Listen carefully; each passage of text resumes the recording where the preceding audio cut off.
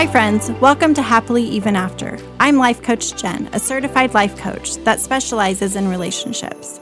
I'm a mom of 4 awesome kids and 1 amazing son-in-law, a home decorator, a remodeler, a shopper, a scrabbler, and a snuggler. I want to help you with your relationships, mainly the relationship you have with yourself, your family, and God. Thanks for listening and letting me share the tools I have learned that can help you live happily, even after some of life's greatest challenges.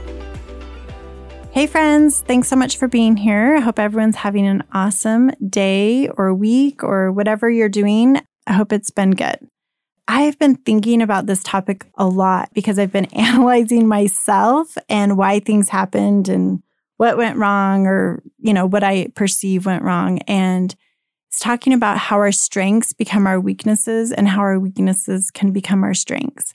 And I found a really good article. So after I kind of talk about this, I'm going to talk about what qualities make for a good relationship, because I think that's what we all want to know and what ones don't make for a good relationship. And I don't believe that we all have different strengths and weaknesses, but it doesn't mean you can never have something that you want. Like if you want to be committed, you can become committed. So I believe people can change, both for, positive or negative in your strengths and weaknesses. And one strength that I am very loyal, which is a good thing, right? In a lot of aspects of my life, loyalty has done me well. And I think I'm a loyal friend, I'm a loyal daughter, loyal wife, loyal to my kids, loyal to my church. Anyways, but I have been thinking about loyalty for a while, and it almost became my weakness because I was so loyal to my marriage that I missed I didn't miss the red flags. I saw them, but I was so dedicated and so wanting to have an eternal marriage, family, that I sacrificed myself and what I truly wanted and what I don't know if deserve is the right word, but all my values. I was sacrificing my values of honesty, integrity, and trust and loyalty on my partner's end. I was ignoring it, or I just wasn't dealing with it. I'm not really sure, but I was doing that, and I did that for 26 years. And so that, in my mind, became a weakness for me because I wasn't loyal to myself. I was disloyal to myself. It was almost like I self-betrayed. My former husband, was betraying me with other women, and then I was betraying myself for not valuing myself enough to say, I'm done, I'm out, this is enough, I'm not doing this, not setting boundaries. So that's kind of what I mean. Another quality that I know for a long time I didn't feel like I had was confidence. And so my lack of confidence, I think, contributed to the reason why I was so loyal and forgiving and all those things. But my confidence, I decided I'm going to work on being confident. I want to be confident. I was confident in my past and I've lost my confidence. So I did things in my life to create confidence. And now I would call myself a confident woman. And so that's when my weakness, or something I didn't perceive I had a lot of, became my strength. So I think it's important in your life to pay attention to when some of your strengths then turn into a weakness, because when they're overused, and they for sure can become a weakness. And same with your weaknesses. If you want to be more committed or more honest, you can create that in your life. So I believe that you can totally create strengths and weaknesses to be better or less, depending on what you're going through. So when I was doing my research, of course, I always just think about my own personal life, but I like to find other information. I just found this great article about how our strengths and weaknesses in a relationship can help us be happier, and what are good qualities to have in a good relationship. And they had 13. So I'm going to read those, and then we're going to discuss a few of them, because I just think it's a good reminder And if you hear one that I say that it's like, oh, I don't know if that quality we have in our relationship, maybe that's something you can work on. So that's the only reason I love doing the podcast, is because I like to have us think. Sometimes we're not thinking about these things. It's just an opportunity to think about them and maybe bring them up if it's causing a problem in your relationship. The first quality in a good relationship is commitment. The second, trust. Third, honesty. Fourth, loyalty. 5, openness and communication. 6, flexibility and adaptability. 7, admiration. 8, support. 9, goodwill. 10, appreciation. 11, stamina. 12, determination. And 13, forgiveness. And if you listen to me or know me, you're like, oh my gosh, no wonder my marriage failed. No wonder I got divorced, because I was reading these and I got really sad because I'm like, I didn't have a committed relationship. I thought I did, but it was not. I didn't have trust. I didn't have honesty. I didn't have loyalty. I was loyal. My spouse was not loyal to me. There wasn't openness and communication because it was full of lies. Anyways, and so just because you have them, these qualities, but your spouse doesn't, that doesn't mean you're doomed to fail. It just means that let's have a conversation. How can we create more trust in our marriage? How can we create more honesty? How can we create more loyalty? Is that even important to you? Because some of these qualities, your spouse might be like, I really don't really care about loyalty. I don't think that's important. Okay, let's talk about that. Let's figure out why and what's their definition of it. I think commitment is probably number one, because you have to be committed in order to even have a relationship, I think. If you have a solid commitment, then it's just going to have a lot more benefits if you're both committed to the relationship. So when you have a disagreement, it doesn't totally go off the rails because you're like, no, wait, I'm really committed to this.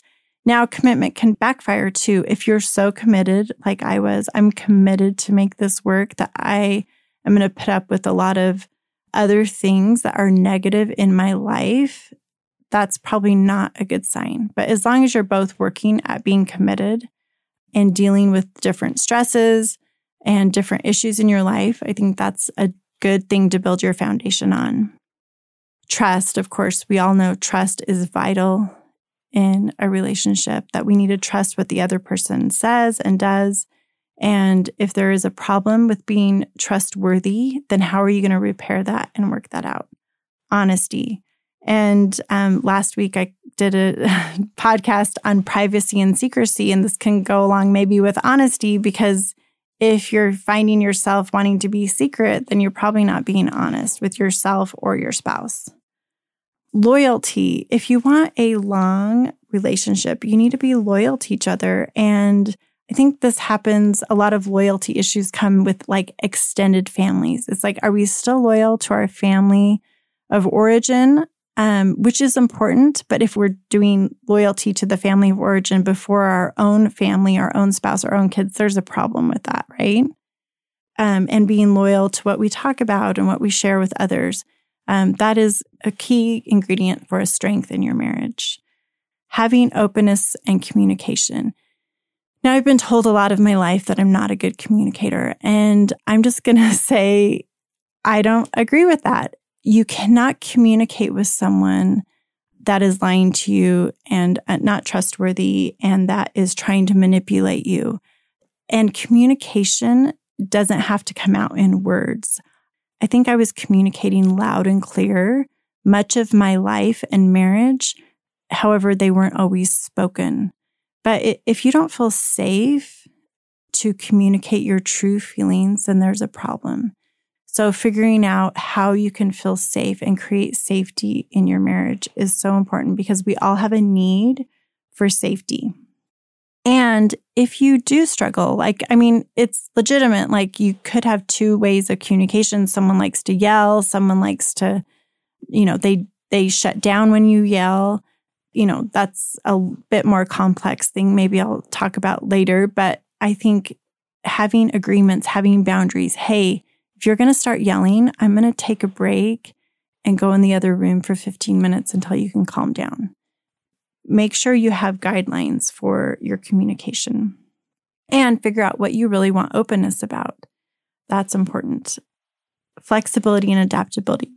I think flexibility is such an important ingredient in a successful marriage because things, I promise, are never going to go as planned. And especially if you have kids, sometimes you just have to be flexible in life. You're going to have a much happier life if you can be flexible and adapt to any situation. And that's harder for other people. And if you find that that's a weakness of yours, try to practice being flexible because life, I call it 50-50. There is good and bad and hard, and there's a lot of life. And if you have inflexibility, then that is a you issue, and you need to figure out how can you work on that quality because you're going to be a lot happier in your relationships. Admiration. Admiration is really important. How can you admire your spouse? How can you admire them for what they do? And I think if you're not, that says something about you or something going on in your relationship. And if you can't admire your spouse, practice admiring you. What do you admire about yourself? So you can feel the feeling of admiration. And I think that would be really helpful in your marriage. And then tell the other person what you admire about them or share what you admire about you. Support. We all need support, especially if we have kids. How are you supporting your spouse? I think a lot of times men are the breadwinners, at least I think that dynamic is going away, which in my opinion is kind of good. We should engage like you make X amount of money and you don't make any money. That's a problem. But the thing is, we all support in different ways and just view their support, even if it's not financial, that it's a positive, right? We're helping out in other ways and talking about that. Goodwill. I think it's important to feel like, okay, I think my spouse is doing their best. They always have good intentions. There are, people that probably don't have good intentions of their spouse, and that could be a red flag. Appreciation. I know appreciation was really important to my former husband. He needed to feel appreciated all the time. And maybe I wasn't great at that, saying that. So maybe that was a weakness of mine. I could have been more appreciative and practiced that. So if you need to have appreciation in your marriage, communicate that. But also learn to appreciate yourself because sometimes your spouse is just not their way of doing things. They forget to tell you how awesome you are. Maybe you need to remind yourself that you're pretty awesome and you know that your spouse thinks you're awesome, whether they're saying it or not. Stamina. Know like you're in this for the long run. Like this is a marathon. This isn't a short race or a stint. If that's really what you want is the 50-year, 70-year marriage, there are going to be ups and downs, ebbs and flows. Marriage is not the honeymoon 24/7. If you're expecting that, you're going to be disappointed all the time. So no, like there's going to be good days and bad days, and that's okay. Determination, I think, is such a good quality to have. If you're determined to work together and to have goals and to do the things that you said you wanted to do. So focus on determination, and that could be someone's strength and someone's weakness, but coming together on that. Forgiveness. I think forgiveness, I'm generally a very forgiving person, and I really haven't been lately.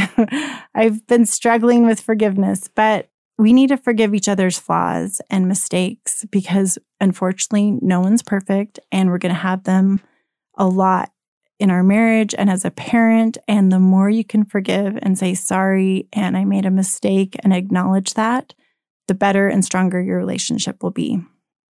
So I just think that if you look at these qualities, because these are qualities that maybe you want to have, because if you want to have a good relationship, at least this article said that these are good qualities to have a good relationship. But I really think they are.